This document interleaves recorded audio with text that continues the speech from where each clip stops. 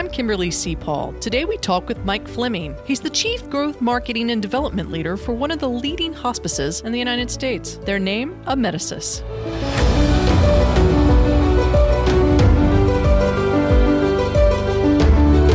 How do we become the architect of our own destiny? Throughout 2 decades of working with the dying, I think I've discovered the secrets to dying well in America. We must learn to build the pathways to our last chapter, to create the blueprints that reflects our individual lives and values. Knowledge is power, and if we desire a death that reflects our life, we must become the designer.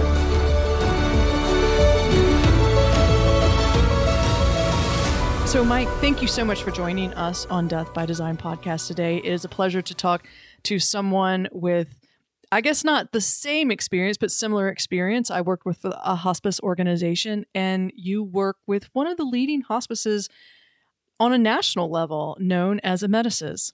Thanks, Kimberly. It's my honor to be here. What I love about talking to people who work in hospice and who are doing this incredibly spiritual work is that they always tend to have a hospice story. And I would love for you to start off. I mean, your title is with, Chief of Growth and Marketing, but no matter what title you come to hospice, you tend to have some personal story that pulls you and your heart into this sort of work. So tell us a little bit about how you got here. Sure. My pleasure. So it's interesting. I think that our why and why we do hospice evolves over time. So I'll tell you how I started, and I'll tell you where I am now, and they're not exactly the same place. So when I first got into healthcare many, many moons ago, I started in the hospital world and really hadn't considered hospice or post-acute care. I hadn't really looked at that as part of my journey until I got a phone call from someone who said, "We'd love to take your hospital experience and turn it into a hospice world." And my first thought was, wow, I don't know that I'm built for that. I don't know that that's the right path for me. And it only took one meeting. This was with Roseanne Barry, who was the founder of VistaCare, based in Arizona, about 15 years ago. And she shared a story with me about one of her first patients. And it had been a young mother of 3 kids, a single mom, who was terminal stage 4 breast cancer and had weeks to live. And no other hospice in the community would accept her because she, her home, and her children were infested with lice. And Roseanne said, "That's not okay. And as an open access hospice, we're going to go find those people who need us the most. Because who needs us more, the person who has no caregiver and an immaculate living condition, or the single mom who's struggling with those kids?" And for Roseanne to say, when my nurse said, "I'm not sure that we can take that patient," Roseanne's response was, "Does she need us?" The answer was yes. "Does she qualify?" The answer was yes. Then turn back around, you get to her home, you admit her to our service, and we'll make a difference in her life. And as soon as I heard that story, I was hooked. I was bound to be a volunteer or an employee or something. I'm like, I have to be part of this movement and to get the chance to work in a space that supports people who are so phenomenal, like the Roseannes of the world, who want to go out there and change the world, who want to find those folks who need help the most and reach out to them. It's my honor, honestly, to work alongside those folks. And it's interesting. I think we all have something that brought us in. And it's about 3 years later when my dad died of small cell lung cancer. And being a recipient of the care, it just changes the lens through which you look at hospice. I knew it as a hospice employee, but I didn't know it as a son and as a family member who was receiving support and care. And then more recently, I had a very good friend who, at the age of 39, died of a peritoneal sarcoma. And the experience, just walking that walk with her, I think our why evolves a little bit every day. And I think as an industry, we've come so far. But when I think about all the folks who are going without hospice care, we're up to about 46% of people get care, which is phenomenal. I look back 15 years ago and think it was only 30%. So we're growing on average more than 1% improvement per year, which is really unprecedented. But it also means that for every person who's getting hospice, there's somebody dying without the benefit, maybe in pain, maybe alone, not empowered to make their own choices, where they're dying and not actually living those last days, weeks, and months. So when I think about why I do what I do, it's changed and it's evolved over time. And I feel actually more passionate now than I did 15 years ago. And I think about the other jobs that I've had where the passion maybe started to wane a bit. And with this, every single day I get a chance to meet new people and find a new wrinkle in our mission that drives me to just love it even more. I love that explanation. And I love people like the Rebeccas out in the world who are in it for the right reasons. I do believe a lot of people looking at hospice and the regulations and Medicare and all of these exterior things that does impact care. But a lot of hospices are taking it as a way to provide and improve and provide more quality of services to their patients. But before we get too far down that road, so many people are still so confused about hospice. What does it mean? What is the services? And some people still think and relate it to the D word, and which, a lot of hospice patients do die. But talk to me a little bit about what is hospice. Sure. So I'll start kind of broad because I think it's important to have the context of how hospice works. And I'd start by saying it's probably the most integrated and attentive form of healthcare I've ever seen. It's comprehensive, it's holistic. It's one of those care models that isn't just about the patient. And it's about the patient, it's about the family, it's about the experience, and it's about listening. When I think about hospice, I think about the care path that a patient has been on. So let's say it's a patient who's had congestive heart failure, perhaps for years, and they've been on this path where they've been receiving treatment and maybe aggressively curative treatment, and they hit a certain point where long-term cure is no longer an option. So then they're at this point where, in my mind, there's two roads, and hospice provides an alternate path that says, let's figure out how we can support you on your journey. And, the regulations say it's a life-limiting illness of 6 months or less if the disease runs its normal course.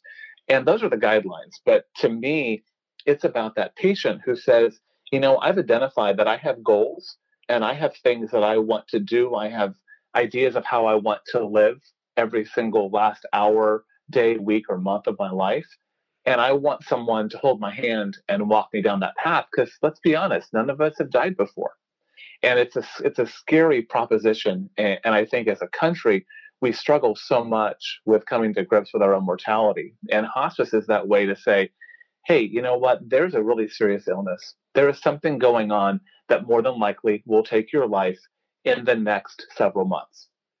How can we walk that path with you through physical support, pain and symptom management, emotional and spiritual support, and be there for you and allow you to stay in your own home?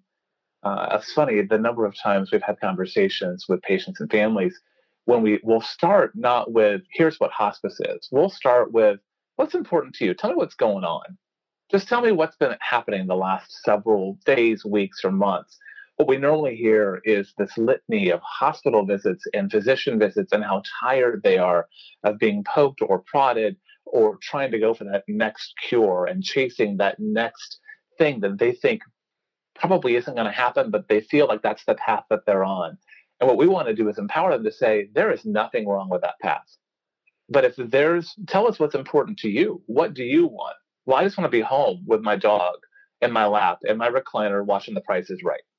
If that's what you want to do, let's figure out how hospice can be part of your treatment plan, not instead of your doctors, not instead of the other stuff you have going on, but in addition to it. It's flipping from a either or into an and world where hospice should be supplementing and supporting the other care that you're receiving to make sure that your goals are being achieved and that you're living your life on your terms for as long as you have left.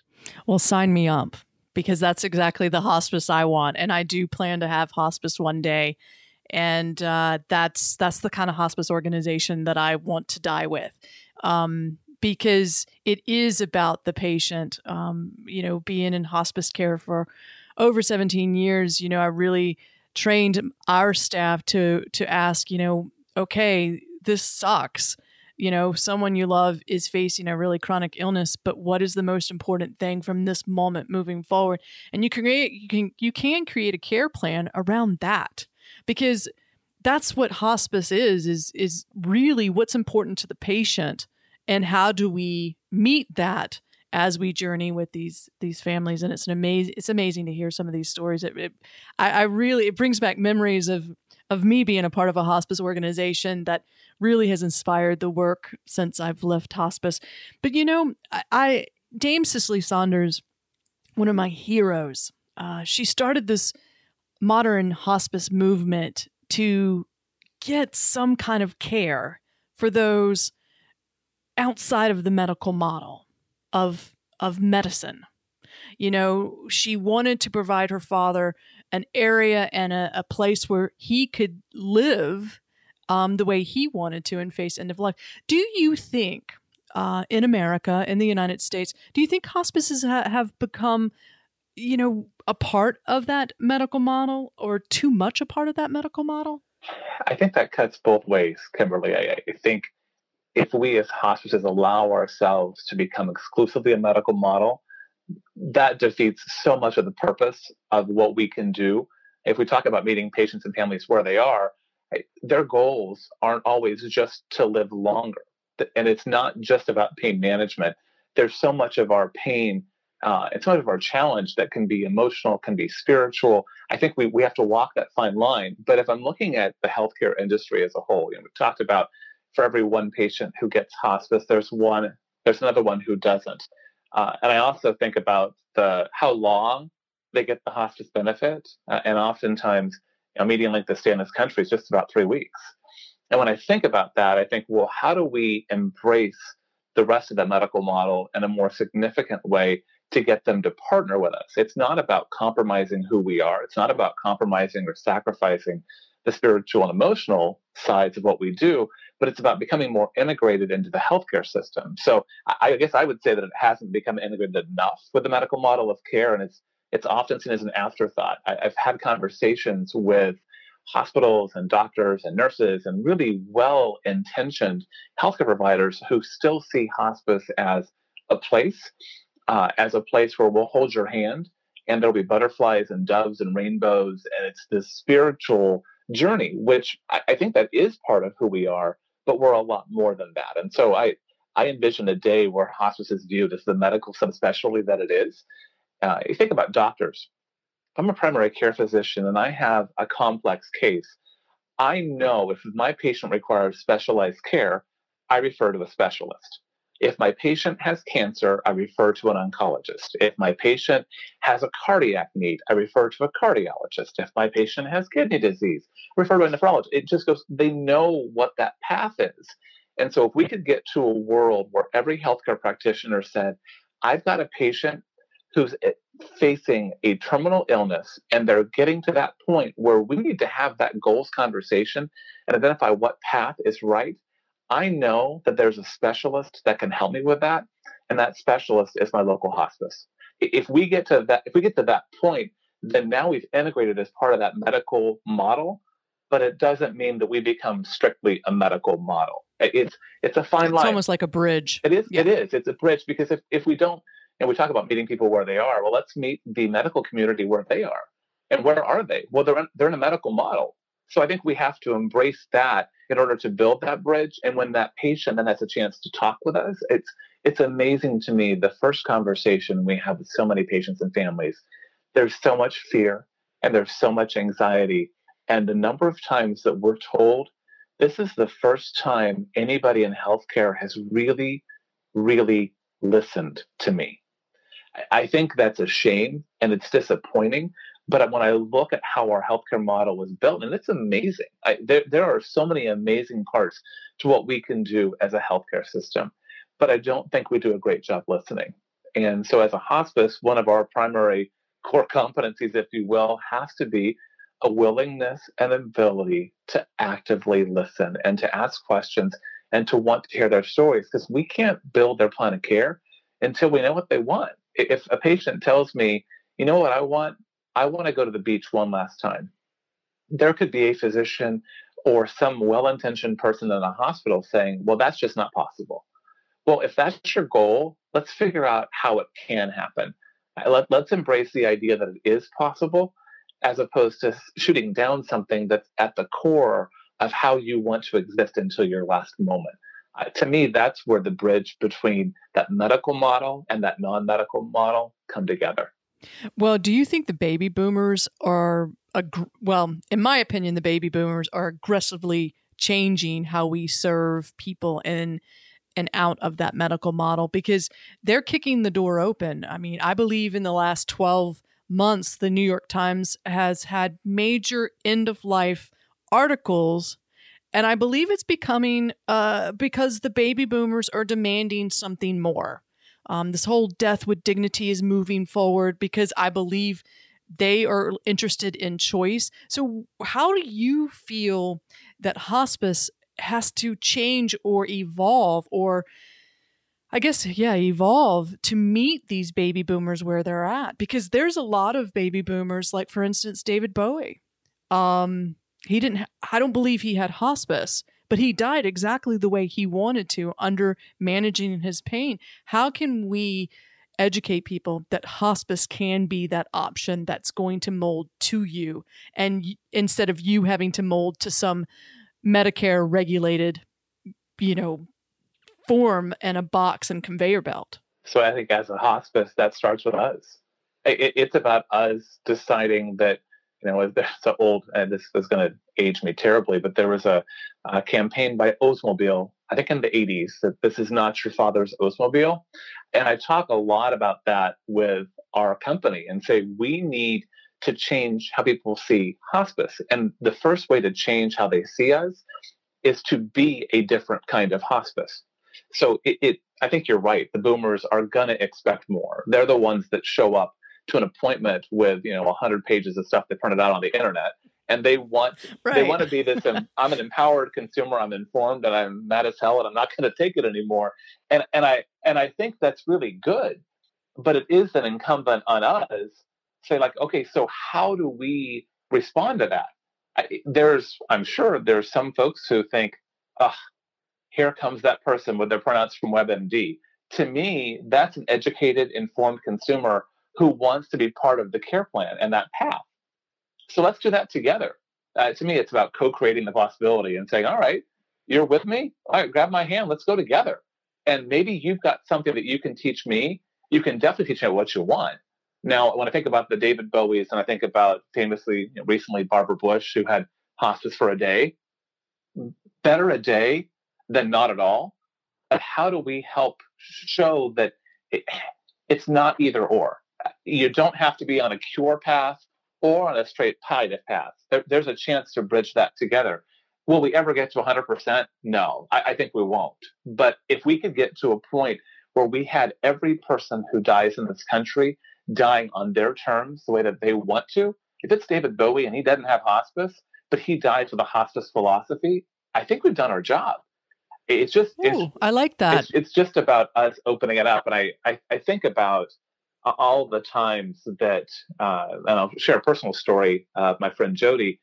She had all these opportunities to follow all these different curative paths. And I just kept thinking, there's all these things that the doctors and hospitals could do to her. But should we? Is that consistent with who she wants to be and how she wants to live her life? When we boiled it down, the survival rates at 5 years, 2 years, even at 1 year were so marginal. And the symptom burden and all they were going to put her through was going to be excruciating. She honestly said, peace out, oncologist. I'm going home. And I'm going to live my life on a hospice philosophy. And when I asked her, so girl, what's important to you? What do you want? She's like, I want to get as close as possible to Luke Bryan in the tightest pair of jeans that he owns. I love it. I was like, all right, well, let's get you to a Luke Bryan concert. I said, what else you want to do? She's like, I want to watch the Olympics. This is the last Olympics I'm going to have. So we sat together and watched rhythmic gymnastics where neither one of us had a clue what was happening with the ribbons and the bowling pins and whatever was going on. But she looked at me and she said, this is my last Olympics. I'm going to enjoy every second of it. And I think about how she lived that last year of her life. She actually beat the doctor's best expectations, even if she'd had aggressive treatment and radiation and chemo, and did it herself. And to me, when I think about what a hospice philosophy is, that's at the very core. Like, who do you want to be? And how do you want to live? And what support do you need to help you realize those goals? To me, that's at the very core of what hospice should be. Wow, this is what keeps coming up in my mind in conversations. The more I talk about death, the more I talk about life. And just like with your friend, this whole death thing gets such a bad rap that if you are facing a chronic illness or a serious illness or a terminal illness, it means that you're not living. But that's not true. What to me, hospice helps individuals live as fully as possible until that last moment, that breath. A few minutes ago, you mentioned terminal, and the big T word in the hospice industry, and some people use it now and some people don't. But this is talking very frank that a lot of people don't realize that some chronic illnesses are terminal. We don't talk about it. Like, for instance, congestive heart failure, very terminal. You're not going to solve that unless you have a heart transplant.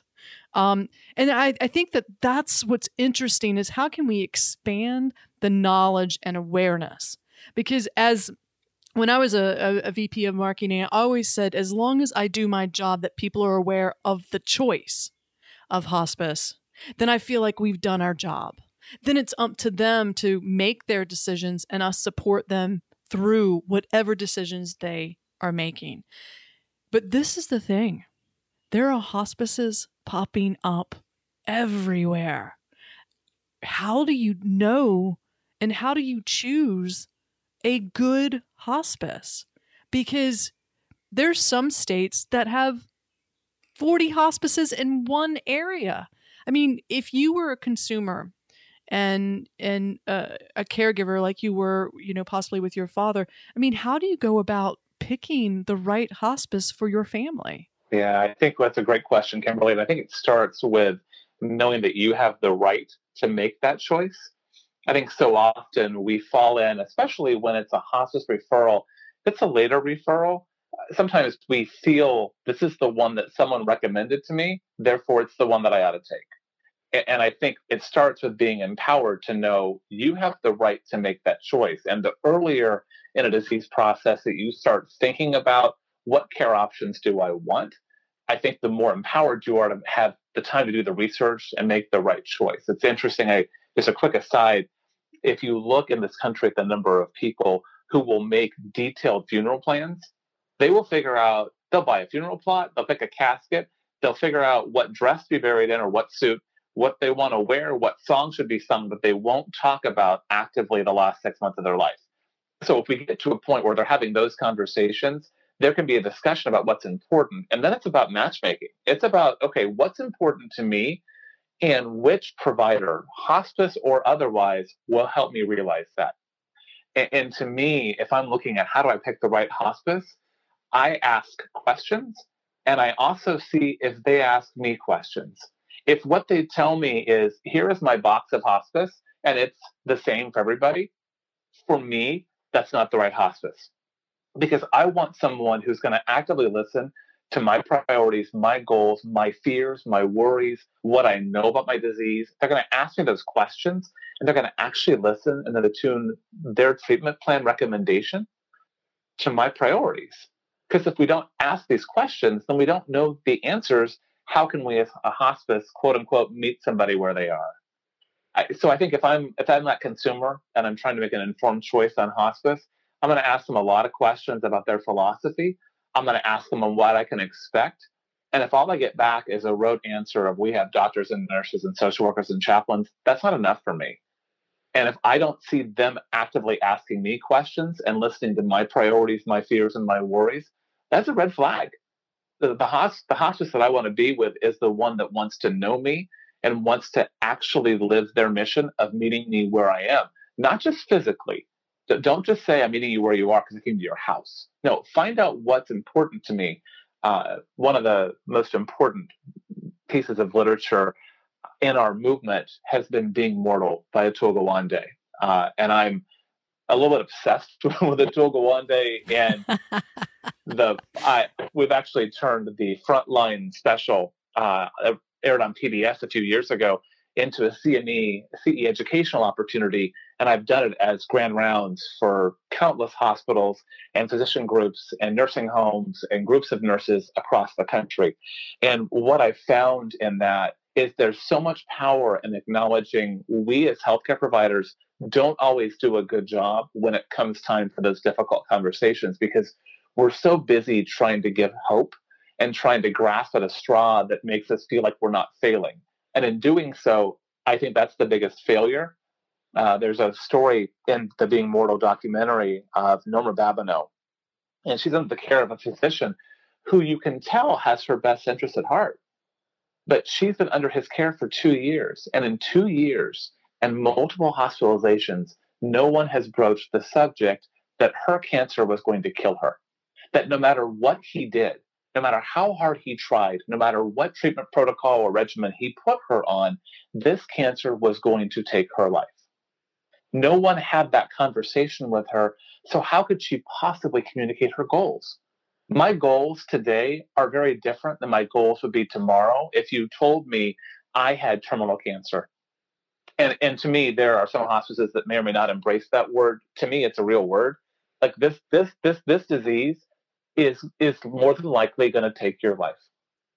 That's a really hard thing to say, but doesn't it give me the power to now communicate what my wishes and goals are? I think about Norma Babineau in this Being Mortal video where she says, but I have to get better. I've promised the baby I'd take her to Disney World. So you have to give me medications so I can get better and I can take my trips. That was her goal. She didn't know she was running out of time.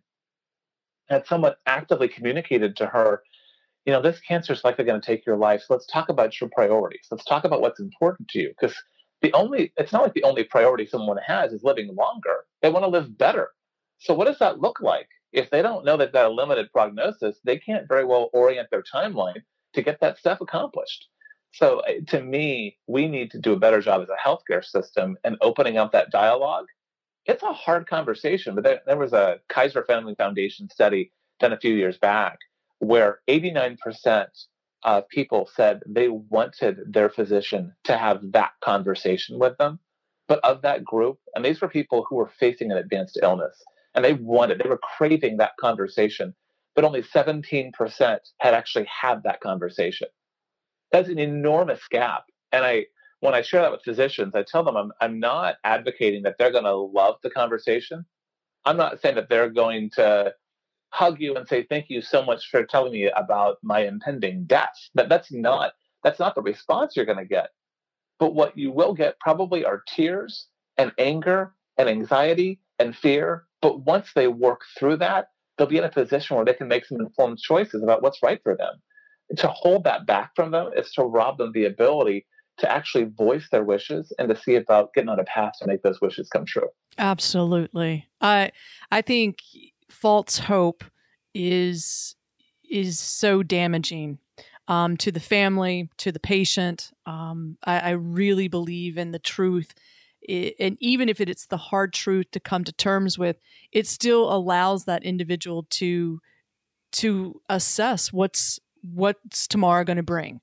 And where do we go from here, and allow that patient and family to drive that. And if we don't tell the truth, we end up taking that last fundamental step of life away from individuals, and that's just saying goodbye. And they end up in the ER, trached in the ICU, and they die without ever having that moment to say goodbye. And that's where I think the truth is always, always important. And I know these are not easy conversations. And I've been with many of physicians who have done it very, very well and very, very bad. But you know what? We're all in this together. No one's going to escape this. So how do we normalize this conversation to make it part of the life cycle? Because I was talking to BJ Miller back in San Francisco, and he came up and just said, I think because life is precious because it does have bookends. It is going to end. If it never ended, then would today be precious? And he really allowed me to visualize that. Why don't we live with the hospice philosophy every day? Why don't, because I could die tomorrow, not with a chronic illness, but a tragic accident. And that's what I feel is the more I talk about death is the more I'm aware of how I'm living. But this is interesting is how, Mike, you can work anywhere. You have the resume, you have the talent, and you have the heart and the passion. You can work with any organization with end-of-life services. What's interesting to me is, why did you pick Amedisys? It's an interesting question. I think, sometimes I have the ability and the opportunity to go out and talk to our home health and hospice aides and our social workers and our chaplains, and I ask them the same question. And I'll tell you a quick little story because they've kind of turned it around on me. But the one that turned it around on me in the most compelling way was my daughter when she was 4 years old. She's now 7. And we always ask kids what they want to be when they grow up. Well, I was getting to a point where I was going to have to answer the question of what Daddy actually does. And I knew I had to have that conversation when I volunteered in her preschool classroom. And her teacher said, "Oh, thank you so much for coming in and volunteering." And it was all fun and games until we had to cut a straight line, which I don't do exceptionally well, but it was fine. And she said, I'm so thrilled to have you here. We don't get a lot of dads. I'm like, "Oh, it's my pleasure. I'm glad to do it." And she said, "Oh, you must be off this week." And I said, "No, I'm just working from home." And she gets this really strange look in her eye, and she looks at me and says, "How does a pilot work from home?" And I looked at her. And I said, "Well, who's a pilot?" Well, come to find out, my daughter, when she was asked, "What does Daddy do?" Daddy goes to the airport and he flies planes. Oh, that is so sweet. Yeah. Oh. So it's a small distinction. Daddy flies in the plane. Daddy doesn't fly the plane. So it's like, well, it's time to have the conversation about what I do. And for me, there are times that I'll have something in my heart, but if I haven't verbalized it before, I don't exactly know how to say it out loud, especially how to say it in a way that a 4-year-old's going to understand it and where it's going to resonate with her. It's just one of those spontaneous moments where she says, "Well, Daddy, but if you're not a pilot, then what do you do?" And I'm thinking, well, I can't say I'm in charge of growth of a national hospice company. What does that mean? Right. So I just looked at her and I said, "Well, honey, Daddy goes around the country and he works with people who help other people's dreams come true." Mm. And in that moment, I thought, God, that's exactly how I feel. And I'd never really said those words out loud before, but I work for a company that lets me have that feeling. Oh, where wow. I know if I'm out, I was in Massachusetts last week, meeting with home health and hospice teams. I did a Being Mortal workshop for 50 nurses and doctors at a hospital. And every conversation, I felt like I was giving them the permission to be the very best version of themselves. That I was in a position where I'm not a direct caregiver, nor should I ever be a direct caregiver. But if I can support people, in being the best version of themselves. And if they feel empowered to say yes, and they say yes, and something really good happens, guess what? They want to do it again. If the person is eligible to receive our services and they want it, then we're going to find a way to make it happen. And we have countless stories that I could share with you that just illustrate the power of that, the transformative power of being able to say yes, whether it's a phone call from a terrified adult daughter at 2 a.m. on Sunday. How do you respond to that? Well, you could say, "Can you wait till Monday?" Or you could say, "I'm on my way." And the power of yes says, I say I'm on my way. If a patient is referred to us, and I have a patient story out of Morgantown, West Virginia, and this patient had been turned down by a couple of hospices. She was 99 years old, and she wanted hospice care, and she was more than eligible. But she also had identified the 3 loves of her life, were her family, her garden, and her painting. Those are the three things that she loved. And she was afraid that if she didn't continue her current path of blood transfusions, she wouldn't have the energy to enjoy the three things that she loves the most. So two other hospices had said, well, basically, we're not paying for those blood transfusions. And we came on the scene and we said, well, tell us more about that. Tell us more about why you get blood transfusions. And she said, because they give me the energy to do and enjoy the things that I love. When would you like to start? You're eligible. You want the benefit. Why should we let an artificial financial barrier be the reason that you don't get to embrace the benefit that you're telling us that you want? So I got a photo about a week later. Here she is with, I swear, it had to have been 100 candles. She had turned 100 years old, and she had like 100 candles on her cake. She was also wearing oxygen at the time, which seemed like a terrible idea to me. Oops. Yeah, I'm not a nurse or a doctor, but my dad was a fireman. I think that's a bad idea.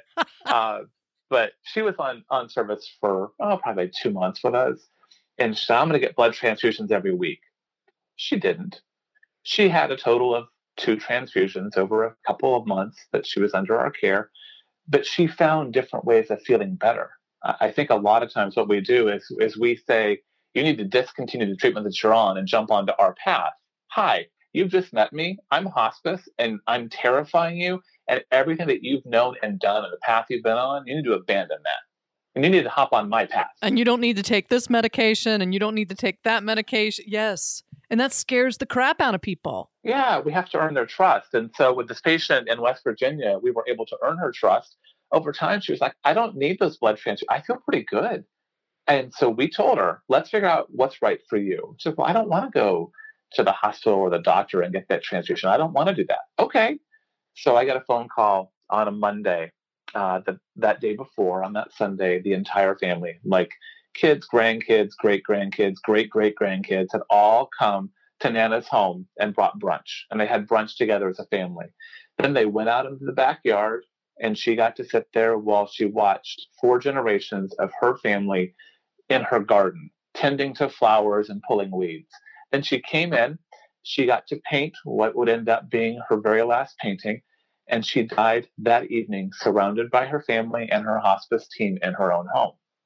And to me, had we not said yes to blood transfusions, we would have been effectively taking that away from her. And so when I think about why do I choose this company instead of somewhere else, that's at the heart of it, because we're empowered to, and we're empowering one another to say yes and to find a way to meet people where they are. We're not just talking about it, we're doing it. And if that helps, if you had asked her what her dream would have been, if she could have articulated it, I am confident it would have involved her family, her garden, her painting, and being at home surrounded by those that she loved. We made that dream come true for her, and I can't imagine doing this anywhere else. I love that story. And what I also love is your company. I've got to know them over the past year and a half, whether it's people I know working for you or people that have been working for you for a long time. You and I have got to know each other a little bit. Is what's amazing about what you specifically, Mike, are doing is you seem like you're making better people because you inspire them, and you see this company via you specifically. And, I'm not here to blow smoke or anything like that, but these are some of the comments that I'm getting back is they feel inspired to work for your organization. They take care of their employees as if we were a patient or family. They're taking care of those taking care of the dying. And do you know that I find that worth a standing ovation, because I believe a lot of hospice organizations, including my own hospice organization, we forget to take care of our employees as they're taking care of the individuals facing end of life. And how has Amedisys, and you specifically, done that? How have you guys really taken care of your staff? Because it is so hard to take care of the people who are facing end of life and make sure that your staff is taking care of themselves. How do you do that? Yeah. Well, first of all, thank you for saying that. I'm humbled by your words, and I think the most important and first thing to say is we are so not perfect. Like we have we have our bad days too, and certainly we have our challenges. But I think it starts with setting an expectation for who joins our team. I honestly believe so we can inspire and shape and craft and mold, but we have to have someone who has the heart and the willingness and the openness to be that kind of person. So we legitimately have found ways. How do you interview for the power of yes? I would much rather, if I'm looking at someone who's going to be a liaison and interfacing with the community, I would much rather pick someone who has that kind of heart and teach them our business than to take someone who knows the business impeccably well, but is inclined to do it from a perspective of scarcity as opposed to abundance. So I think it starts with how we interview and who we hire. And it also starts with empowering our leaders to feel that they're being taken care of, because we can't very well ask our directors and our local agencies to take care of their teams if they don't feel taken care of. But that only goes so far. So we can tell them what to do, or we can show them what to do. I think about we have annual workshops, and I actually travel around the country and have a chance to work with our clinical teams as well. And I do these why workshops based on the work of Simon Sinek, and finding and kind of living and embracing your why. I love him. Is amazing. He's amazing. He and I are best friends. He just doesn't know it yet. I hear you. So when I'm out having these conversations, it's little things like if a nurse comes up to me and says, I have the hardest time not crying when I'm with a patient. And I said, well, tell me more about that. And she told a story about the admission visit that she was doing, where she was admitting the wife and the husband was there. And the husband started to tell a story about, I promised her I would always take care of her, but I'm sick too, and I'm too weak to do it by myself. And I feel like I'm failing her because I promised her I'd always be her one and only. And as the story is unfolding, and the nurse is telling me, and she's crying, and now I'm crying, and I asked her, I said, so tell me, why were you crying? And she looked at me and she said, honestly, because I so badly want anyone to love me as much as he loves her. And I said, then that came from a really, really good place. That's called empathy. Our patients don't want robots. Now, if you're doing the ugly cry where they're having to console you, that's a different kind of story. Right. But if you're showing emotion and empathy and you're connecting to them, I think when I think about us culturally, it's making it a safe place to be that person. I don't have to stifle my emotions. I don't have to stuff them and pretend that I don't feel. And I know that I live and work in a place where it's okay to feel. It's okay to have a bad day. I had one of my liaisons come up to me at one of our workshops and just say, thank you. I'm like, oh, you're welcome. It was the first day of the workshop. He'd been with us for a couple of years, and he came from medical equipment sales, and super, super guy. And he had shared with me the first time I met him. He said, I don't know if I can do this hospice thing. I hope I can, but I'm not sure. And in talking to him at the end of the week, I just told him, I said, Nick, I want you to know that you're exactly where you're supposed to be. Like, I can't wait to watch all the lives that you're going to change. I can't wait till you call me and tell me that you just helped 100 families this year, because I know it's going to happen. So he comes back a couple of years later, gives me a hug, and says, that's from my wife. And I look at myself, well, that's a little awkward. And he says, no, he said, because, I love the work that I do. I love my life right now more than I ever have. And she shared something with me that I want to share with you. She shared with me that this job has not just made me a better employee, it's made me a better husband and a better father. He said, and I thank you and this company for doing that for me. And I looked at him, I said, Nick, all we did is hold up a mirror. We held up a mirror so you could see yourself and you could see all your potential and all the things that you could do. And then we gave you the permission to go do it and be it. I said, so you're welcome, but know that you need to take a lot of inventory and feel really good that you've done this. You blazed this trail. We just gave you permission to do it. So that's not, Kimberly, it's not a great technical answer because there's not one secret to success. I think at the end of the day, it's about saying, we're going to let you be the very best version of yourself. And when you do that, it's amazing how people respond. I totally agree. I mean, we're all trying to build some kind of legacy, and it's not just one thing, but it's everything that we do. And I think legacy comes down to how many lives have you touched. And hospice is a way to touch lives, and it all starts with service to something greater than ourselves. And that to me is why, these nurses and these social workers and these volunteer coordinators, these, really well, messaging and communication individuals who are struggling to create a message that connects and normalizes this conversation. This is what it's about, because even it's crazy, but life is so short, even on our longest days. And it's what we do with that life what it makes me ask the question is, who will tell my story? And it goes back to, have I done enough to change how people know how to face end of life? Have we normalized it enough?